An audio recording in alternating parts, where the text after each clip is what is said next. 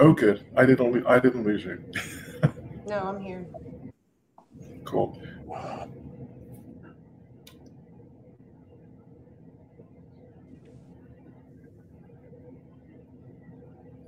Okay, hello everyone. My name is Brian Sheffy. Welcome to Genealogy Adventures. This is, as it says, this is one of our special episodes. And today I am very so pleased to be able to say that we have our special guest, Catherine Knight, who's written a book called Unveiled, the 20-odd, documenting the first African in England, America, between 1619 and 1625. This is her book. Zoom into a nice close-up. If I can get it into screen. And I'm pleased to say the book came out for sale on Amazon on the 18th. So it is available for sale. And without further ado, I'm going to give a little bit of background on Catherine, and then so I'm going to probably ask you a couple of questions about your background. So Catherine is both a historian and an author. She has written numerous books, some excellent books about African Americans in America. This is the latest book, which I love because it's, I'm going to literally say that this has saved me probably between 5 to 8 years worth of research, at a minimum. The level of research and detail that Catherine has done for this book is just nothing short of phenomenal. So, Catherine, I'm going to ask you, how did you get into the whole history and writing? It actually started with genealogy. Before I became a historian, I was a genealogist, and probably from the age of 3, my great-grandmother, she basically molded me and groomed me to become the keeper of the ancestors and pass down from her all the information to me. And we used to picnic in the cemetery, and she would tell me stories about every single person in that cemetery, which I could tell you today and recite, and even tell you the little emblem that was on the headstone because it was from the age of 3 probably till 5, and it was really instilled in me at that point. Then life took over. You grow up, you get older, you have family. And then in 2006, my husband and I were really deep in the real estate market, and the real estate market crashed. And he looked at me and told me that I needed to get a hobby. And immediately I heard my great-grandmother tell me that I needed to go back to my roots. But I didn't go back to mine. I went back to his, really, because I knew my roots. Well, I thought I knew most of my roots. Some of it I didn't, I find out now. But he didn't know his grandfather. And that really was painful for me, not for him not to know his own grandfather. So I searched the records. I found his line, which was the Knight line, and it went all the way back to Jamestown. And for Christmas of 2006, I gave him, my husband and his father, a genealogy, an ancestry line tree showing the genealogy all the way back to Jamestown. And at that point in time, he asked me, and this was Christmas Day 2006, he asked me about if I could find a lady who he recalled seeing at his grandmother's who he thought he was related to. And he thought her last name was Sweat, which it was. But I went off on a whole new adventure with that, which is what led me 13 years later to this book and several others. It's been quite the interesting journey. This lady that I followed led me all the way back to 1640, where I found the union of the line, which was between a woman named by the name of Margaret Cornish, who was one of the very first Africans to come to America in 1619 under English rule. And with the actual document I found was a judgment for punishment of fornication. She had an affair, and it actually was an extramarital affair with a European gentleman by the name of Robert Sweat. And I was able to trace that line back, and I was able to realize that Margaret came from these first Africans. Now, I look at genealogy all the time. This woman grasps me. I could not get away from her. I would be driving in traffic, and she would be asking me questions. It was quite amazing. I felt like, needed to have her story told. And this is the product of Margaret Cornish's begging me to tell her history. And I'm so glad she did because that's someone that connects you and me. Because Yes. I'm a descendant of Margaret Cornish. One of her descendants went to Northampton County, North Carolina, as a free person of color, and married into my Jossie family. Right. I just want to say a couple of quick hellos. Hi, Harold. Thank you for joining us. Hello, Mary, and hello, Martha, and hello, Barbara. Again, thank you everyone for joining us. And so Margaret was your Margaret and the Sweat family was kind of your introduction to the whole first Africans of Virginia. And what kind of prompted you to start really writing about it and sharing what you learned? Mostly it was exactly I couldn't get away from her. She was in my every thought. She was in my dreams. I would stare off into space. My husband would say, "Where are you?" Well, I was in Virginia 400 years ago. I feel like she demanded that my story be told, her story be told. Now, with her story came the truth because I had to find the truth. I had to identify where she came from, how did she even get here, what brought her here, and then those three questions blew up into an enormous amount of work to figure out every perception or perceivable view of the story. And out of that, I visited 5 different countries' archives. The story touches not only America and Africa, it touches 5 continents and 8 different countries. And it's quite the international story that how they even arrived here in Virginia. And it needs to be told truthfully. So I went on in search of all the information. I compiled it specifically about these first Africans and Unveiled the 20 and Odd, because the other series that I have written is Fate and Fiction, or excuse me, it's a fictional series called Fate and Freedom. And that tells, it's about 95% factual. It tells the story of these first Africans from 1619 to 1676. And it's very poignant, but I had to call it out as fiction because it's written in first person. I wanted the reader to understand what these individuals went through, what they felt, the fear, the joy, whatever the reaction or what they went through. I wanted the reader to understand where they had been. It gives you much more closeness to those individuals back then, and many people descend from them, we're finding today. And I have to say, you do such a superb job. It's chapter 8. I have bored Catherine to death telling her about.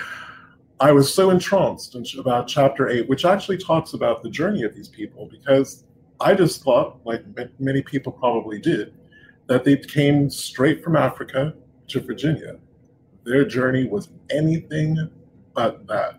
So the fact, the detail and kind of the emotion that you write about that journey, about what happened to them. They went to many different places before they rocked up in Virginia, and it was really just a roller coaster ride. A roller coaster ride, actually reading about that.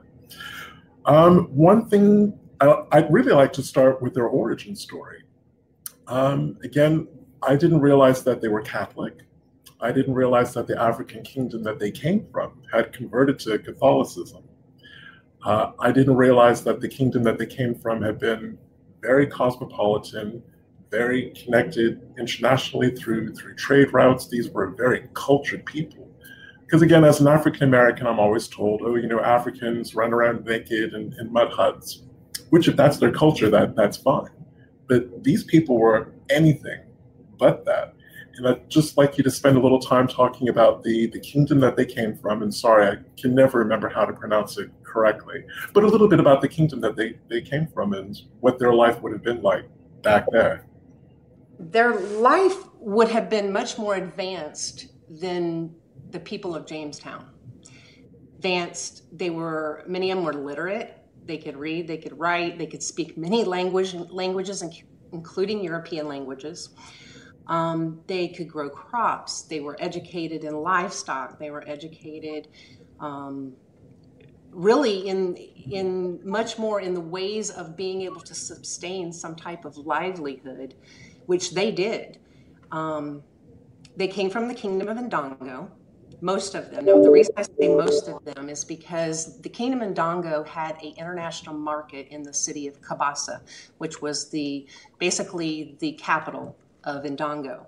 However, it being an international market, we believe that they also could have been from the kingdom of Longo, which was just north of the kingdom of Congo. So now we have three kingdoms that probably they could come from. The reason I wanted to point that out, because we know one of the Africans took the last name of Longo. And that probably is a throwback to where he came from. There's several little tiny bits and pieces that we find that will give me a reference that leads back to, such as Anthony Johnson, who was one of the major Africans in Virginia. His grandchild had a 300-acre farm in Maryland, and he named it Angola. So there's little throwbacks to, give their country and where they came from identity still to this day. But they could have been from other kingdoms, like I said, outside of Ndongo, but Ndongo was where they were actually raided. And when the Portuguese came through, they basically enslaved as many as they could. Many were killed. They enslaved them. They force marched them to the port of Luanda, and there they held them until the ships arrived. And it just so happened that these specific Africans were put aboard the San Juan Bautista, which is a Spanish ship, which is very important. For years, it's been called a Portuguese ship, is probably why many people couldn't trace it. But it was a Spanish ship. But before it was a Spanish ship, it was a Japanese ship. So looking at the origin of the entire story is very, very important, from where they came from to how they got to Virginia. There are many factors that are involved in this story. Like you said, it's quite involved of what they go through to get here. It's true, as with most history, there's just so many moving parts, and there's definitely a lot of moving parts in this one. And I guess the impression that I got is when they finally arrived, and they didn't all arrive together, they kind of arrived in stages. And again, I don't want to give too much away from the book, but some of them went to England and some of them were in Bermuda. And they finally, this group of people finally did arrive in Virginia. Talking in our technical check, I made the point that they must have really felt as though they were literally in the wilderness, that they were living in a far more barbaric situation than what they had left behind at home. And I just wonder how they must have coped with that and how they must have felt about that. They definitely were the most knowledgeable about being able to survive in the wilds of Virginia. I believe that the climate in parts of Angola was very similar to Virginia's climate. The temperatures, the dryness, the different seasons. So they had some knowledge. Now, not all of them came out of that international market. Many of them came because they were trading in that market. So they would bring livestock, they would bring different crops and stuff to trade. So there was a multitude of people that came. They did not all, like you said, they did not all come at one time. And there's one thing I would really like to clear up and put out there. The name of my book is Unveiled the 20 and Odd. That is really a play on words, if I say so myself. And the reason is because 20 and Odd was a very ambiguous statement. 20 and Odd actually never existed. When they originally landed, the first ones that landed in Virginia, there was only 14. And I tell you how we get to that number in the book.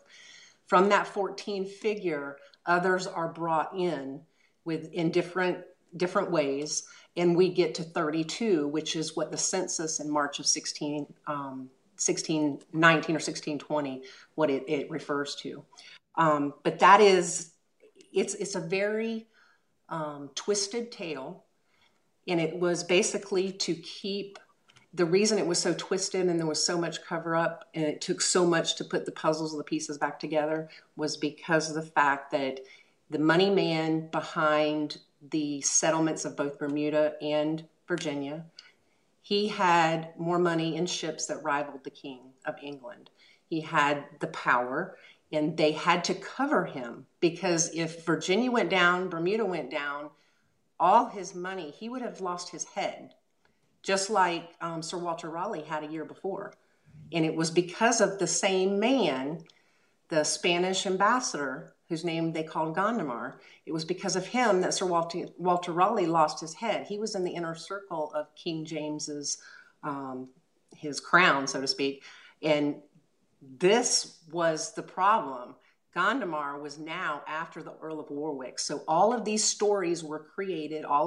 There's a lot of evidence you have to actually look at to see who supplied you with the evidence, who was speaking, who was taking the testimony. You have to really look because there are sides, there are definite factions that went on, and you can really see whose side who is on. And in my book, I try to relate each person that had a part in it and whose side that they were on in the cover up that they did. So it gets very, it's very convoluted at points even. It just strikes me as crazy that you have this real kind of early colonial settlement that's playing these kind of big league European power games. And part of the fallout of that was the first Africans in Virginia. And the other thing that I kind of wanted to mention earlier on in the segment was the penny really kind of dropped for me about the time period that we're talking about, 1619, 1620. And I was really kind of thinking about it because as I shared with you, I'm part, I've got a little bit of Pamunkey Native American, which is that part of Virginia that they were in. So as we were chatting about, kind of right before this happened, there had been a whole series of conflicts with the Native Americans and the colonists, because the Native Americans by that point had had enough. They would have been quite happy if they could have pushed all the colonists into the ocean and call it a day, which I kind of get because colonists were starting to really encroach on Native American lands. So by that point, just before 1619, the Native Americans were no longer giving that kind of assistance that they gave. They weren't teaching about how to grow crops, when to till, when to plant, when to all the machinations that go with growing produce, and they weren't really helping as well with teaching about animal husbandry. So then all of a sudden you have, at least in the beginning, 14 individuals who knew that stuff, who could teach the white and the European indentured servants how to do all of this stuff, because as we know, the great and the good in the colony, they weren't getting their hands dirty. They weren't having any of that stuff. So that's what the indentured servants were for.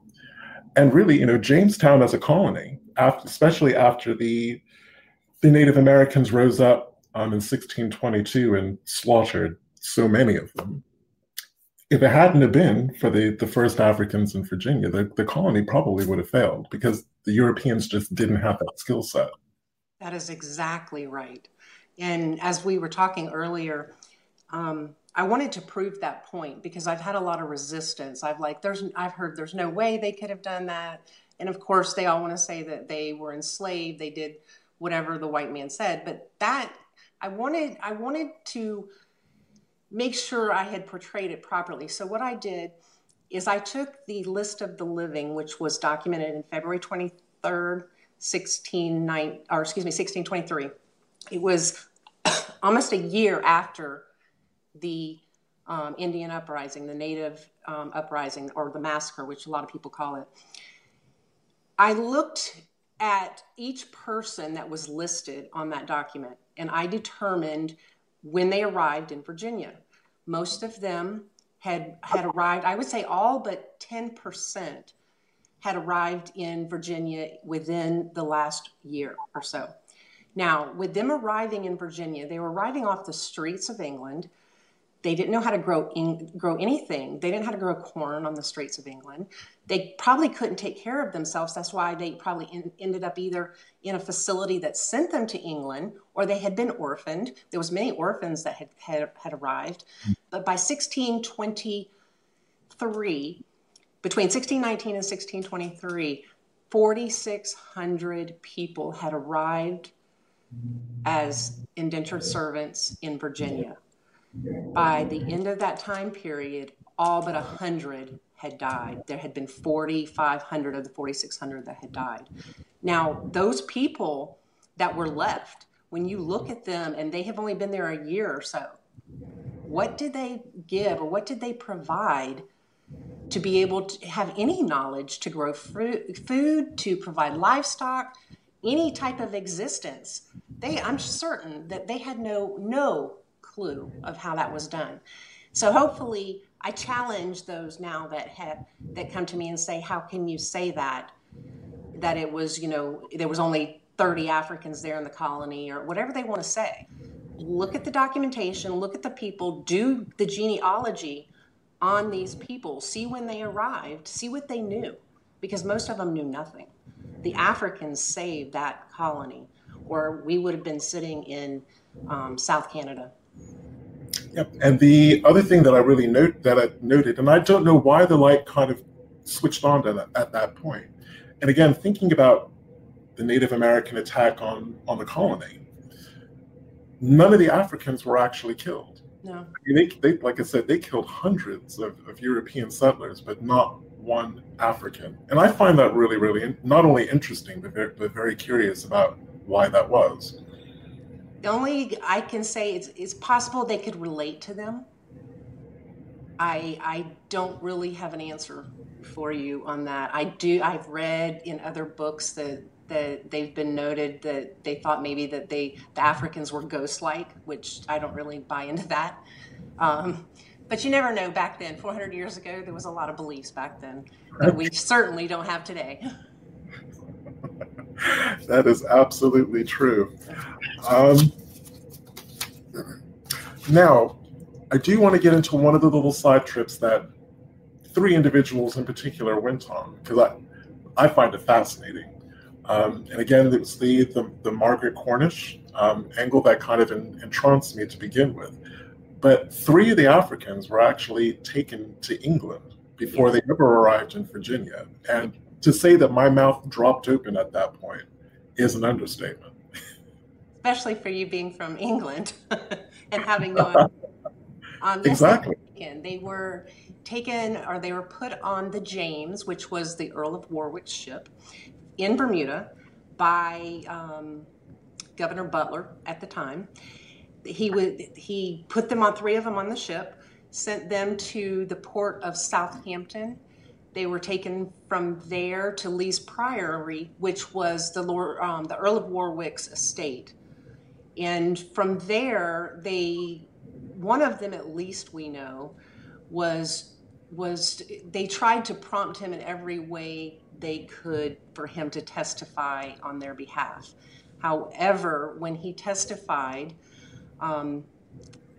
they didn't like what he had to say, because they were trying to get him to say that there was only one ship that pirated the ship he was on, which was San Juan Bautista. But it was only one ship. However, it wasn't. It was 2. It was the Earl of Warwick's ship, the Treasurer, and the White Lion that did it. There was 2 ships there. He was on the Treasurer, Anthony, who they were trying to testify or get to testify that there was only one ship. The reason they were trying to do this was to clear the Earl of Warwick so he wouldn't lose his head. It was all about the cover for this one very wealthy man. Yeah, the 2 words that immediately spring to mind are skullduggery. I love that word. It's so old-fashioned, but it is really apt for this story. And Machiavellian, just Machiavellian. Again, especially with the whole kind of power play politics that were going on at the time. And I wanted to spend also a little more time actually speaking about some of the individuals, because again, history has not been kind to them in terms of withholding information about who they were as people and kind of what they were capable of achieving. And things that really struck a chord with me in the book were learning about two of them were quite adept at legal matters. They were actually helping, they not only got out of their indentured service sooner than they were supposed to have because they bought themselves out. They were actually actively assisting either some of the first Africans or the sons and daughters of those first Africans to get out of their indentures a lot earlier. And one of them was one of them was Margaret Cornish's first husband, who was John Gowan. He went to York County, and he did a lot of legal work there. And some people say he became a bailiff. I say he became more of a clerk, because a lot of information has his actual signature on it. You can go and get a copy of it. The other one was Benjamin Dahl, and he was from Surrey County, and he helped both African and Europeans with legal affairs. They were both very, very knowledgeable within the English legal system, which was unheard of. And it's just important that we get this information of how exceptional they were, because it leads us into slavery. The things that they did trying to keep their heads above water so that they didn't enter into slavery and to protect themselves and their children is what actually led the laws to enslave the ones that would come in the future, the African. So it's kind of a twisted tale. It's what comes from it is very sad, but these people prevailed under horrible circumstances, both in their lives, in what they did, helping others. They became very prominent citizens. One of them was the #1 horse breeder in all of Virginia, and he had very well sought after horses. There were cattle barons, as you like to call them. The Johnsons, and there were several of them that were, but they had to record everything in the legal system. So it was important that those two Africans knew the legal system, and that's what they did. They documented everything, whether it was a transfer between a father and a son, a transfer between two Africans, whether it was a transfer between an Englishman and an African. It all went in the court system so they could verify, number one, that the cow wasn't stolen, whose it was, make sure they got paid. And that was the biggest thing, was the money, to make sure that they were given what they deserved from, the contracted price for the whatever it was that they were purchasing. But there's a lot of information in those early records that really ties us. Now they say, the genealogy of it all. The genealogy was tough, I have to say. Originally, when I started, my husband made me a map that fit on the whole wall. And it was of Virginia only. But from that map, I had to put little pins. In the pin head, I would attach a little note to who it was, how they moved, where they were at specific times. And that made the puzzle come together a lot easier. Because they really, you can watch them as they grow from 1619, and many of them were children, because they live into 1680s and 90s. And so they had to have been children back then. No one lived that long. So, but what we find from them is quite amazing, their journey in life, and it's time that the truth about them is really revealed and told properly. So that was... Danya says hello. She's on her way home. Oh, hi. She's on her way home from work. And yeah, I'm so sorry I'm just so sorry she couldn't be with us today. But going back to what you were saying, one of the things that I was absolutely frustrated with, and if I was frustrated with it and you said you were, I can only imagine how they must have felt, that every achievement, especially the people who understood the legal system, which I lived in England for 30 years. I know how convoluted and how difficult it can be navigating that legal system. It was even worse back in the 17th century. Labyrinthine is just the word that comes to mind. Mm-hmm. They triumphed, and they used the law of the land to achieve what they needed to achieve. And then as soon as they achieved it, the colonial government is right behind them trying to close that door, saying, well, we're going to let you squeak through, but we're not going to let anyone else squeak through this way. Well, let me tell you how important they were to the English. From when they arrived in 1619, not a single plantation had made a dime. Now, I know they didn't have dimes back there, but they had made no profits. By 1621, the two plantations that the Africans are noted on, which is Governor Yardley and Abraham Piercy's, those two plantations for the first time begin to show a profit. Then the Yardley plantation builds a windmill. I mean, there were several things that began to happen and they began to prosper. And who the knowledge came from was unquestionably the Africans. So they couldn't, the Europeans didn't want to lose what they had. They had never made a profit, and that was all they could see. That I believe was, the Africans, I believe, with everything it took them to get to Virginia, they were supposed to be here, but slavery wasn't supposed to exist. And slavery was never supposed to raise its ugly head, because those first Africans literally saved America. And America has always been said supposedly to be the, God's kingdom, or God's greatest gift, or whatever it is. But all the cogs in the wheel, it took those Africans to get here, because if one thing didn't happen, they wouldn't have been here. And there's a lot, as you know, that happened during that story to get them here.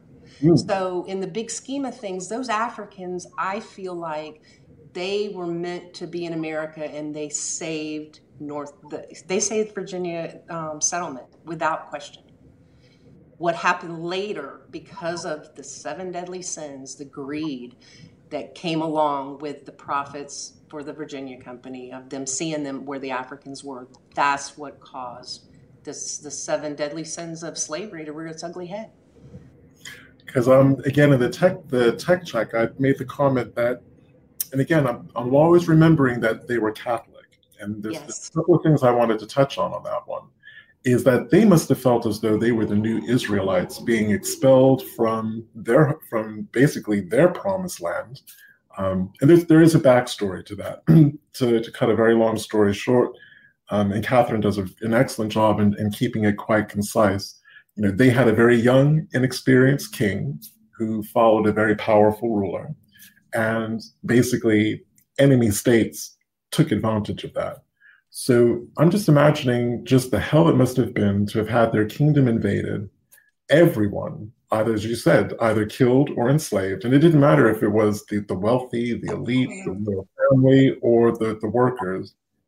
They were all caught up in this. So to be taken from a land that they knew and that they loved, and that was their homeland, to be shipped to this strange continent. They didn't even know where they were on the map. They had no idea, none. They really must have felt like they were the kind of incarnation of the biblical Israelites. That's just kind of that's how I'm picturing it in my head. They very possibly, I feel like they had to have felt there was nobody else that could save this place. And they had been brought to literally the wilds of Virginia. The natives were killing people. Can you imagine the trauma and the fear that they went through from the time that their own kingdom was raided all the way into their entire existence, what they went through? And it's very important also to understand slavery. When they were brought here, yes, they had been enslaved. When they landed in Virginia, they were no longer slaves.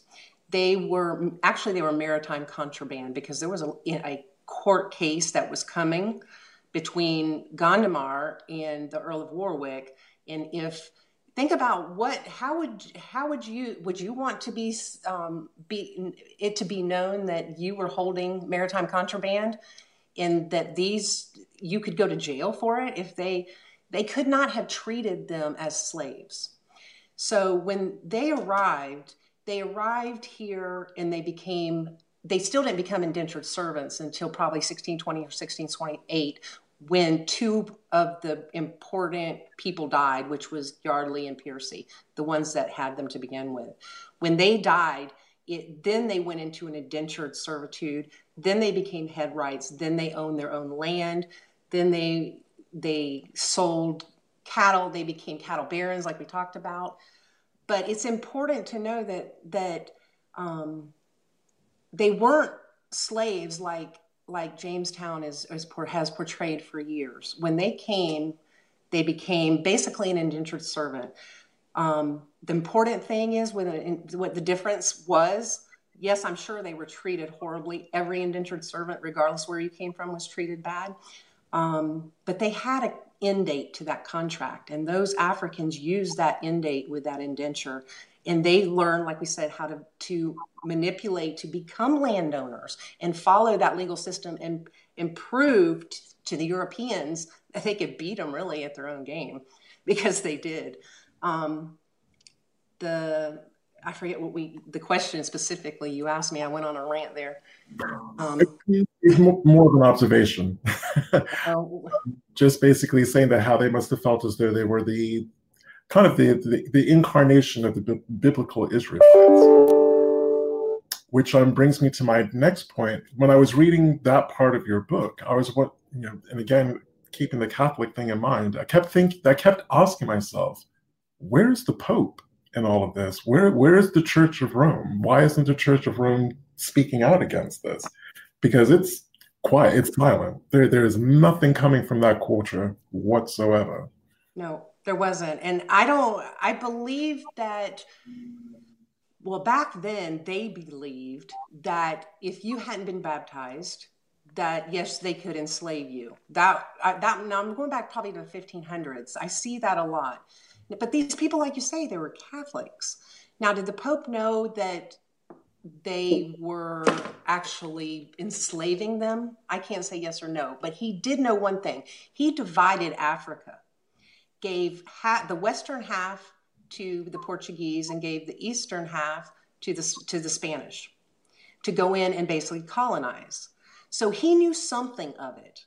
Now, whether he knew what was happening to them, I would think, yes, of course he knew, because he knew as much as kings knew. This was a contract. They were contracted to take the slaves out. 36 ships left that summer. 30 went to Brazil. 6 went to Veracruz. 5 made it. 1 was pirated, which is the ship that we know about, of course. So it's a lot to reflect on. But I definitely think the Pope knew. He had to have known. Why didn't he do anything? I don't know. I don't see how he couldn't have. But turning it back to a more positive frame of mind, when do you actually start seeing, when they start being freed from their indentured, it's probably more accurate to say when they bought themselves out of their indentured service early. When do you really start seeing them forming communities in Virginia, in places like Surrey and Northampton County and Mecklenburg? That's a great question. Okay, I said a while ago when 2 of the main people died, Governor Yardley, he died in late 1627, early 1628, and so did Abraham Piercy, who was the other one that had the bulk of them. When they died at the same time, 1 year later, or 1 year earlier, Gondomar had died.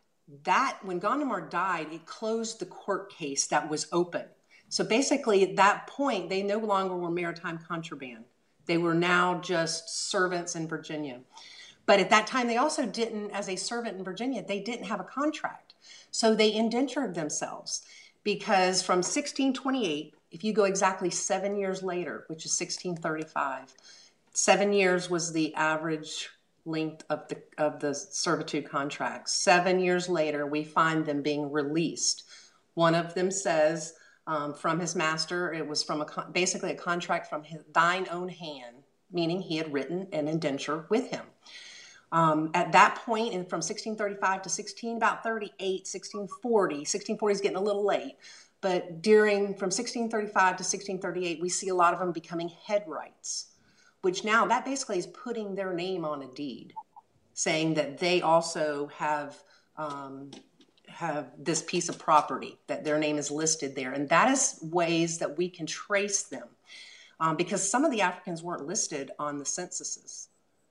because early on it just showed 23. We can actually come up with about 28 of them by names.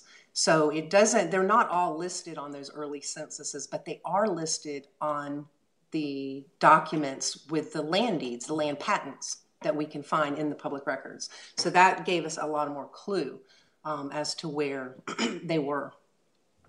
Now, which leads me to my next question, because a lot of the counties that they were concentrated in, Henrico being one and Charles City County being another, both of those are heavily burnt counties. Jamestown itself was a heavily burnt town.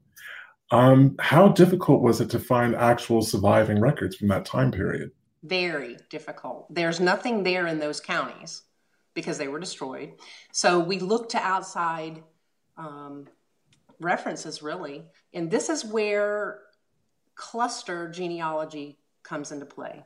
That is what I used doing the research for this project. I did anyone that came in contact with the Africans, I did cluster genealogy on, basically, or I did genealogy on them, which is called what we refer to as cluster genealogy. It puts the pieces of the puzzle back together. I might find a will in England or a ship manifest in England that gave me a name, but it only gives me a name. But then I can, just by the little bits and pieces, I'm able to put that back together of how they got from one place to the other. There were several Africans in Northampton County that went from through 4 different, they called them masters back then, through 4 different people. But you can, if you look at who these people are, you can see that basically they were just being passed down through family documentation from wills. You can look at the wills of the people and literally they're going to their family. They all stay within those family units too. Those first people who they worked for, so to speak, if they didn't work on their own plantations, some of them worked for others. And when they worked for those others, they wanted to retain them. They wanted them to work there. And I would have to think that they would have given them many, many liberties. I know one gentleman his name was Francis Payne. He was given half the profits of the crops that were grown on another woman's property. So you have to look at the little tiny bits and pieces, and literally it comes together. But remember the map I told you about? That was most helpful to figure out who was where and how they maneuver through these societies. And a lot of them stayed together. They stayed together. There was in Surrey County, you found the bulk of them.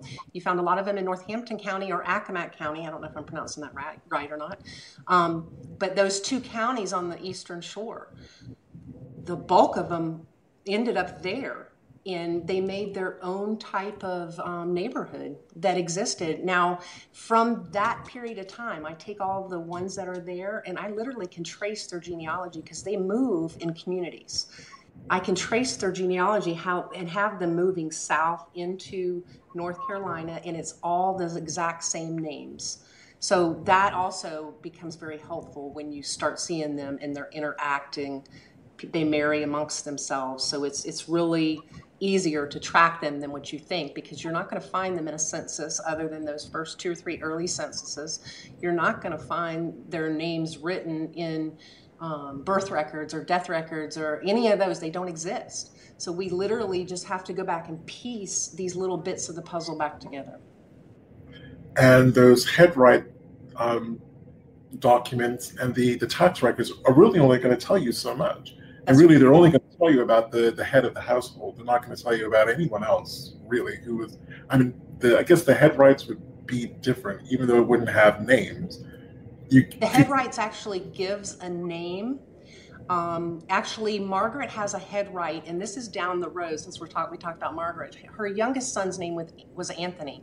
In 1645, he was born. In 1652, his name was on a headright with her, on a patent, which to me is very interesting. He could have only been 7 years old, but his name was on there. So that was, to me, was very interesting to they were making sure that they had their names and they guaranteeing the freedom of being passed on to their children and to their descendants. They had a lot more sight. I guess, well, it makes sense that that was their security. Yeah. And the other thing that really struck me from your writing is the communities that they founded in Virginia seem to have been very open, welcoming, inclusive communities. Because I'm thinking about my Kumbo ancestors and family who kind of joined those communities a couple of decades later. Mm-hmm. The Mozingos, who joined them a couple of decades later. And there are other families like the Browns and the Christians and the Thomases. And there doesn't seem to be a distinction between the original first families of Virginia and then the other free families of color that started popping up a couple of generations down the line. And I really like that. It was almost like those communities were safe havens. They were.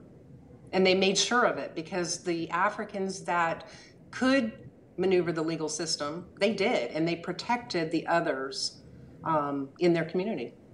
So they very much so looked out for, each other.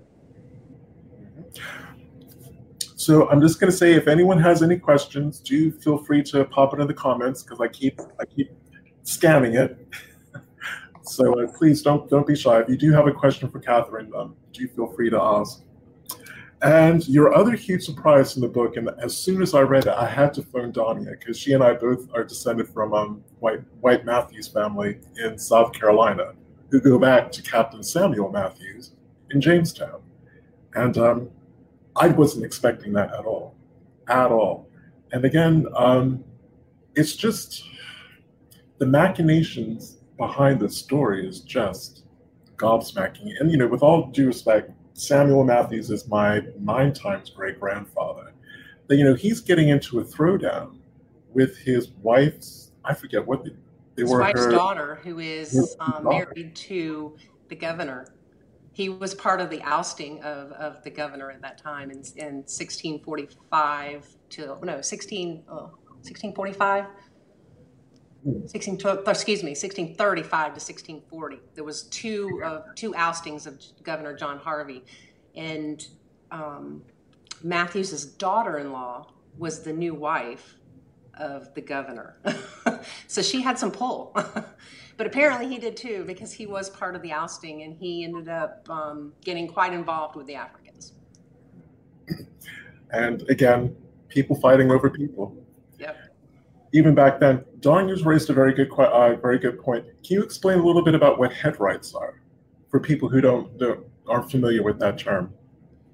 Head rights basically they were started by Edwin Sandys, who wanted to bring more people to Virginia.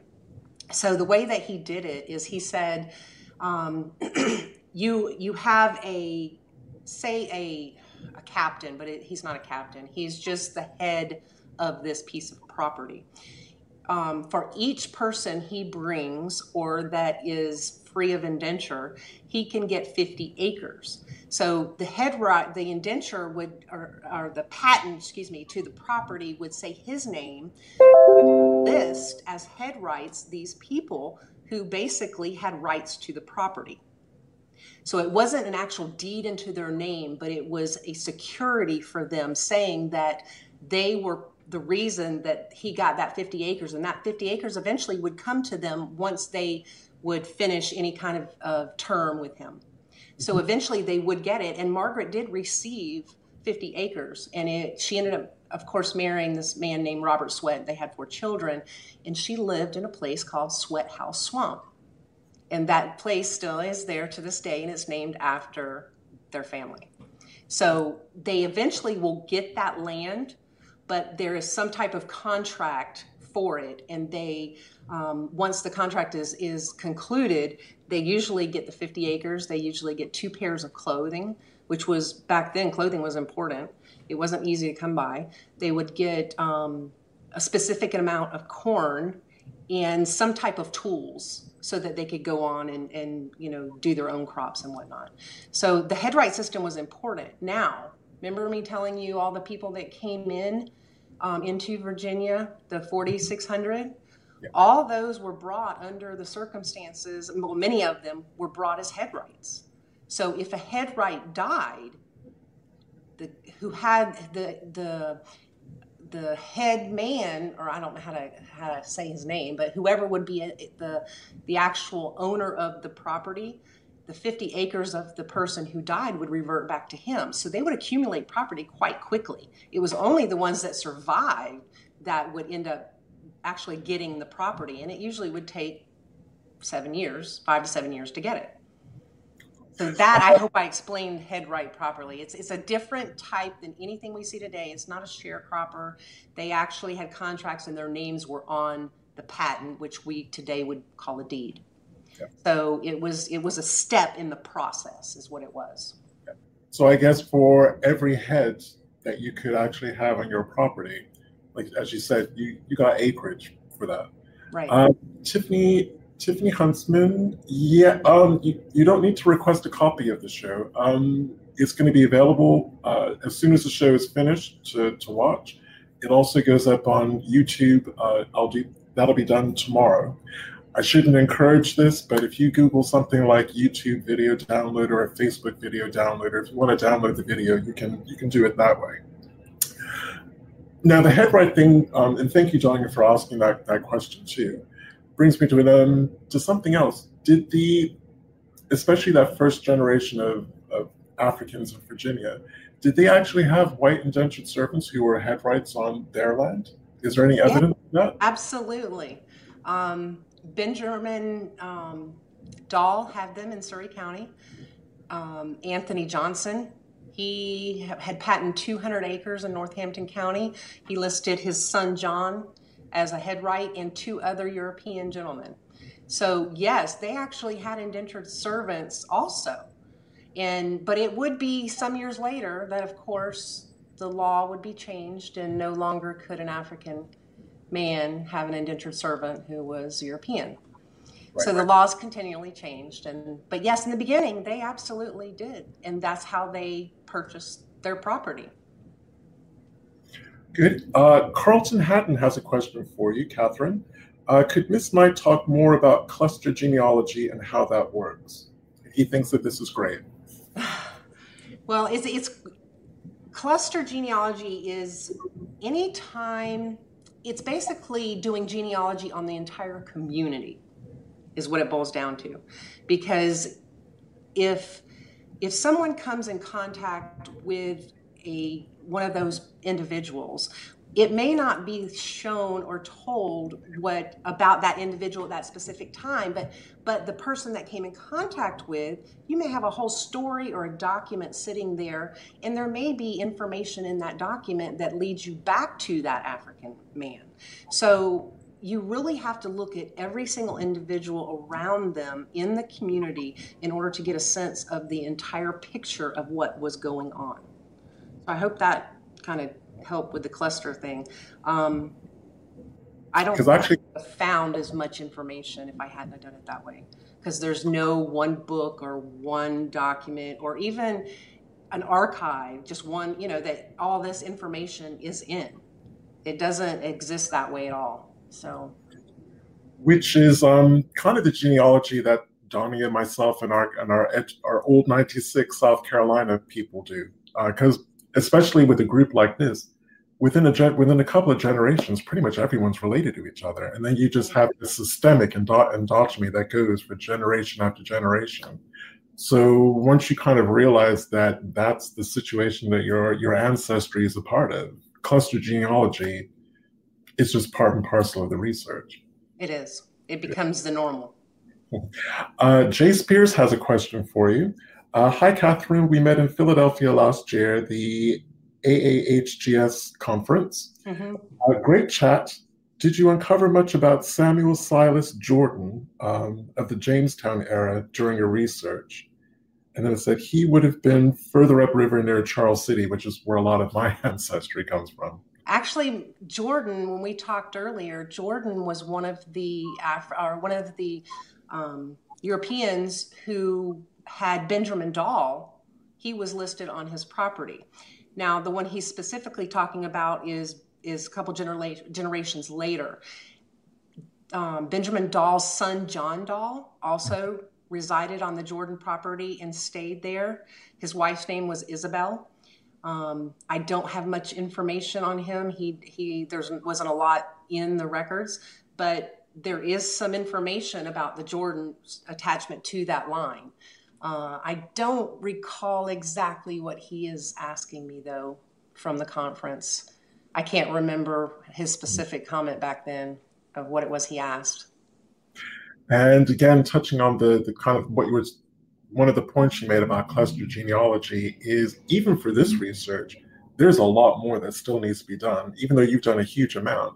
So there's repositories that are going to be in England that's going to have information. There are going to be repositories in Spain that's going to have information. There may or may not be even information in Portugal, the Portuguese archive. I'm sure there is. There'll be a contract in the Portuguese one that's the actual contract that they were shipped out of Angola with. That contract is there, and it's by a man with the last name of Delves, D-E-L-V-E-S, I believe, that contracted all those 36 ships being taking the Africans out as slaves. So there's a lot more to come across. I will say, I had said earlier that I wrote a historical series about the Africans too. And the reason I wanted to mention is because in the very last, there's 3 books. There's book 1, which is The Middle Passage, book 2, which is The Turning Tides, and book 3 is On Troubled Shores. But there is a book 4. It's not a book that continuates the story, but it's a book that has all of my research in it. It's called A Research Companion, and it gives all the information, not just about the Africans, about everyone that they touched, all the people in the area, even down to the servants that were listed on the February 23rd, 1623 list of the living. I use their names where they were, the ones that there's also reference to who, the people that died. There's a lot more research out there to be done. But that book, The Research Companion, will have an overload of information in it that's very pertinent to that time period. Excellent.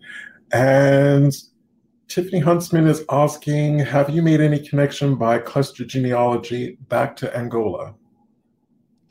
Yes and no, through DNA, which she knows. Actually, Tiffany is a cousin.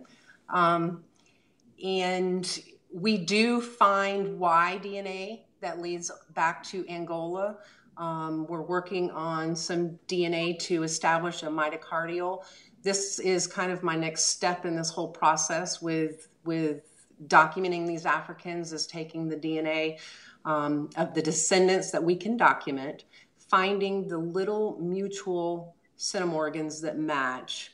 And then we can actually see that there is an Angolan Bantu Bianchi Pygmy mix and that is a mixture of different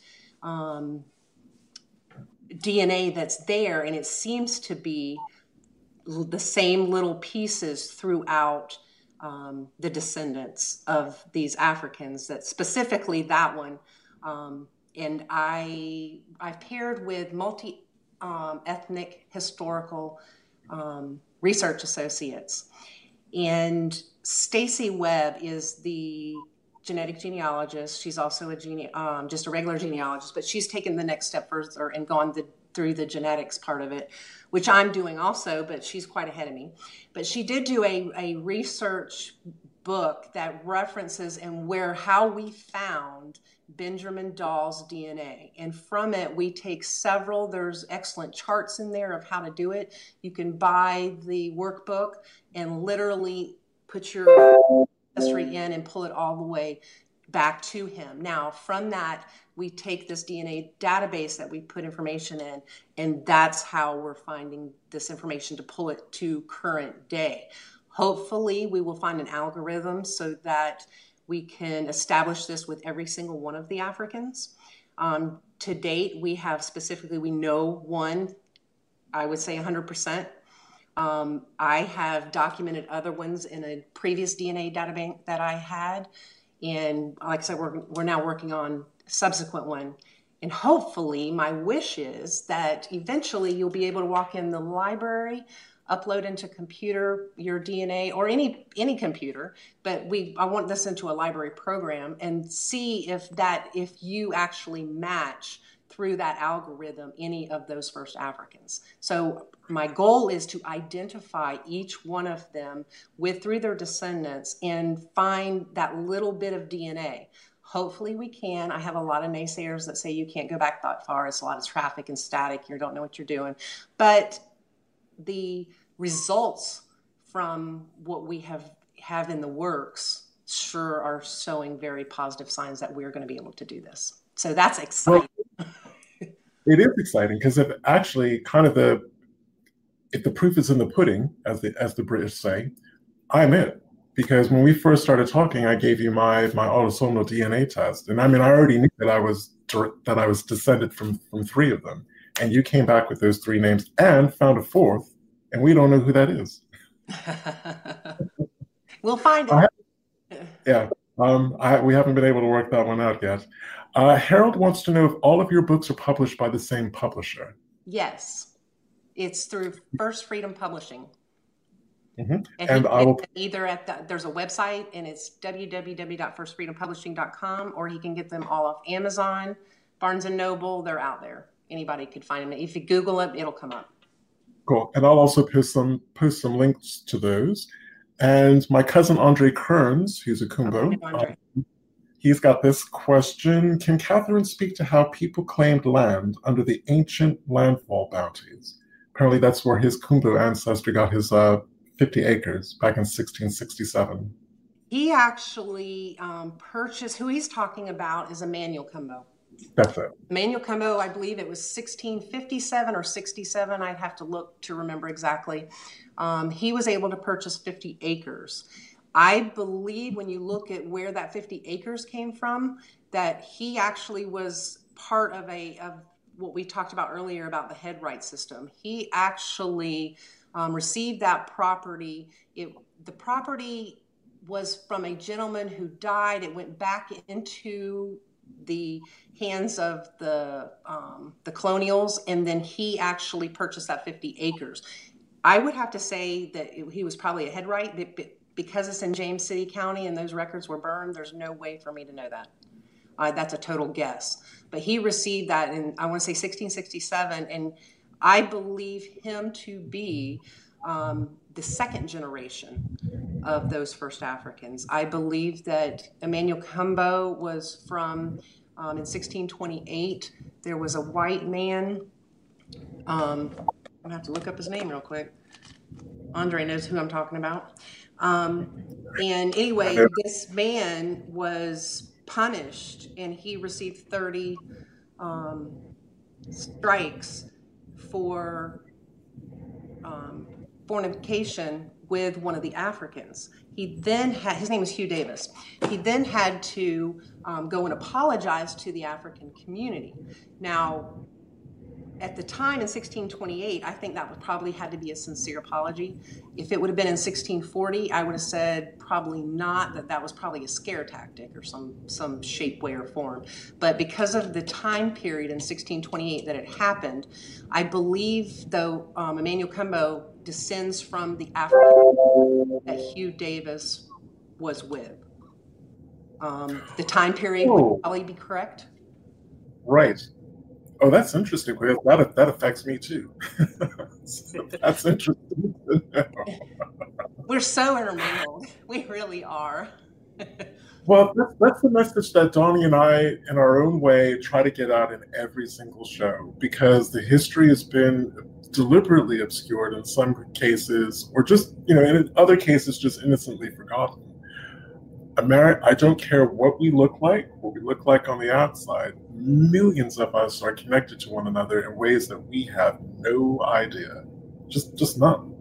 At 35 generations, there are 275 billion, I believe, I'll have to look it up, ancestors. At 35 generations, every single person on this planet is related. That's absolutely. So we're all cousins. I just wish, and I claim I wish more. I wish more people would wake up to that. Michelle Holland has a message for you. She said, Catherine, thank you for all the hard work that you do. Oh, wow, people are piling in now. You are very knowledgeable, and the information is just so informative. Awesome job. Well, I hope to keep spreading the word because it's very, very important that we get the truth out. I think it's possible that we can have a new understanding of really where slavery started, the evils of slavery, how we got there. We weren't always there. There was a time that existed that maybe we can get back to one day because it's such a division right now within the world. But we are all related, and we're one species, we're humans. Absolutely. And again, having to work together back then, having to work together, period. Side by side. Should always strengthen those bonds. And those bonds are clearly there because you can see the mixing between the Africans and the Europeans, because a lot of babies didn't appear out of nowhere. It wasn't immaculate conceptions. You actually read tales of how they ran away together to escape their indenturitude. Right. So I guess if there was anything, I wish more Americans would realize that we share more than we realize, because they actually recognize the similarity of their situations, even if they had different skin color. And that's even putting the Native Americans in there, who were also either indentured or enslaved a little bit later on. Right. All three groups realized we're in the same boat. So the only way we're going to get through this is if we actually get through this together. And unfortunately, that went by the wayside. You say that, and I feel that truly in my soul. I have the Native, the African, and the European mixture, and I feel like we are so much. We experience so much from the birth of America together, and it's within all of us. So it needs to. The truth needs to be told. That's why I wrote the book. Well, Karen Bertram, who's joining us from Denmark, she's saying, thank you for your time, efforts, and your kind thoughts. Oh, thank you. So believe it or not, we are now actually after 5 o'clock. I can't believe that's just gone by like that. So at this point, I'm just going to say, does anyone else have any questions for Catherine while she's here? Because if not, we'll start to wrap things up. But thank you again. It's just, there's just so much to go over, and there's so much I actually wanted to talk about in the book, but I want people to buy the book and read it. Yes. So, yeah. There'll be more to come, so I'm sure this will be extended one day. There's a lot more to come. Absolutely. But I thought the most obvious question, how long did this actually take you to research? To date, it's 13 years. I quit documenting at 20,000 hours. I felt there was no more reason to document my time. It was too much already. So there's a lot of time there, but it's a passion, and it's something within me that needs to be told or revealed or to educate people, or there's something there, and that's what I'm doing. Well, that brings me nicely to probably more towards a closing point. What I hope is that there will be a philanthropic kind of funding unicorn that will watch the video and see the value of the work that you've done and stump up some money to further the research, because there still are blanks. Oh. There's one person in particular, Yardley, I believe it was. We know he held some of the first Africans in Virginia.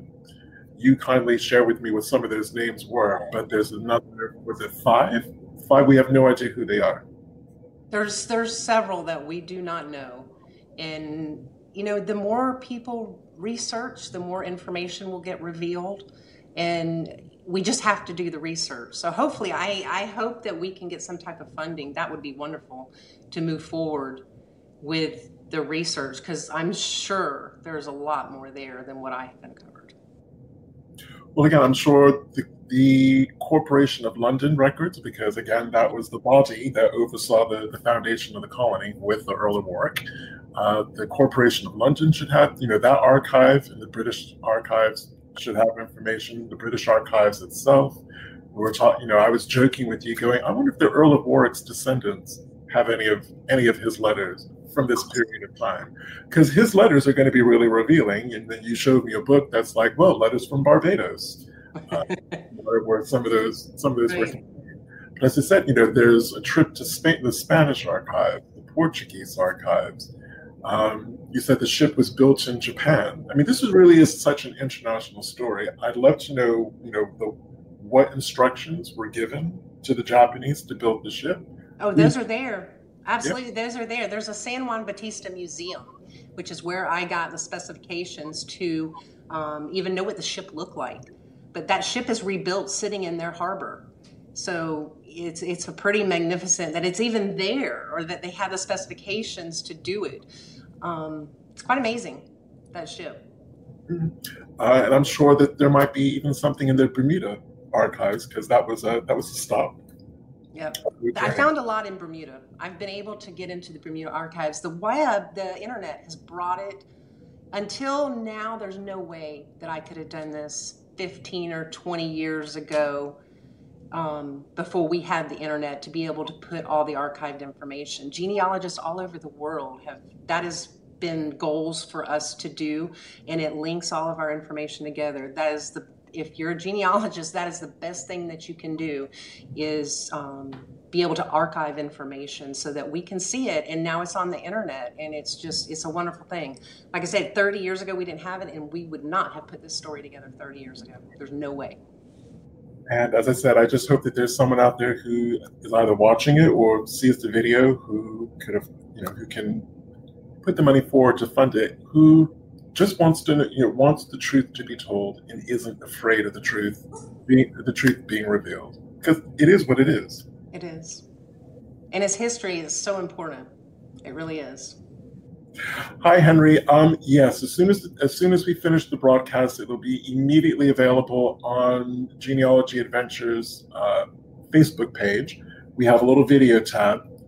It'll be there. It'll also be in our main timeline on our Facebook page, and it'll be uploaded to our YouTube channel tomorrow morning. So different ways of accessing it. So I'm going to wrap things up. What I will say is this is going to be the last of this season. Such a special show, I've got to say. So wonderful way to kind of close out the season. Again, so sorry that Dawn couldn't be here with us. Unfortunately, she had to work today. So we will be back with you in September. We have a huge surprise for you in terms of September. I'm going to leave it at that. I'm just going to tease you like that. You're just going to have to tune in September to see what the change is going to be. So again, thank you everyone for giving Catherine such a warm welcome, and for all of your brilliant questions, and for sharing your Friday with us. So with that, I'm going to say this is Brian Sheffy from Genealogy Adventures saying have a good day. Take care. All right, bye-bye. And if you can stay on the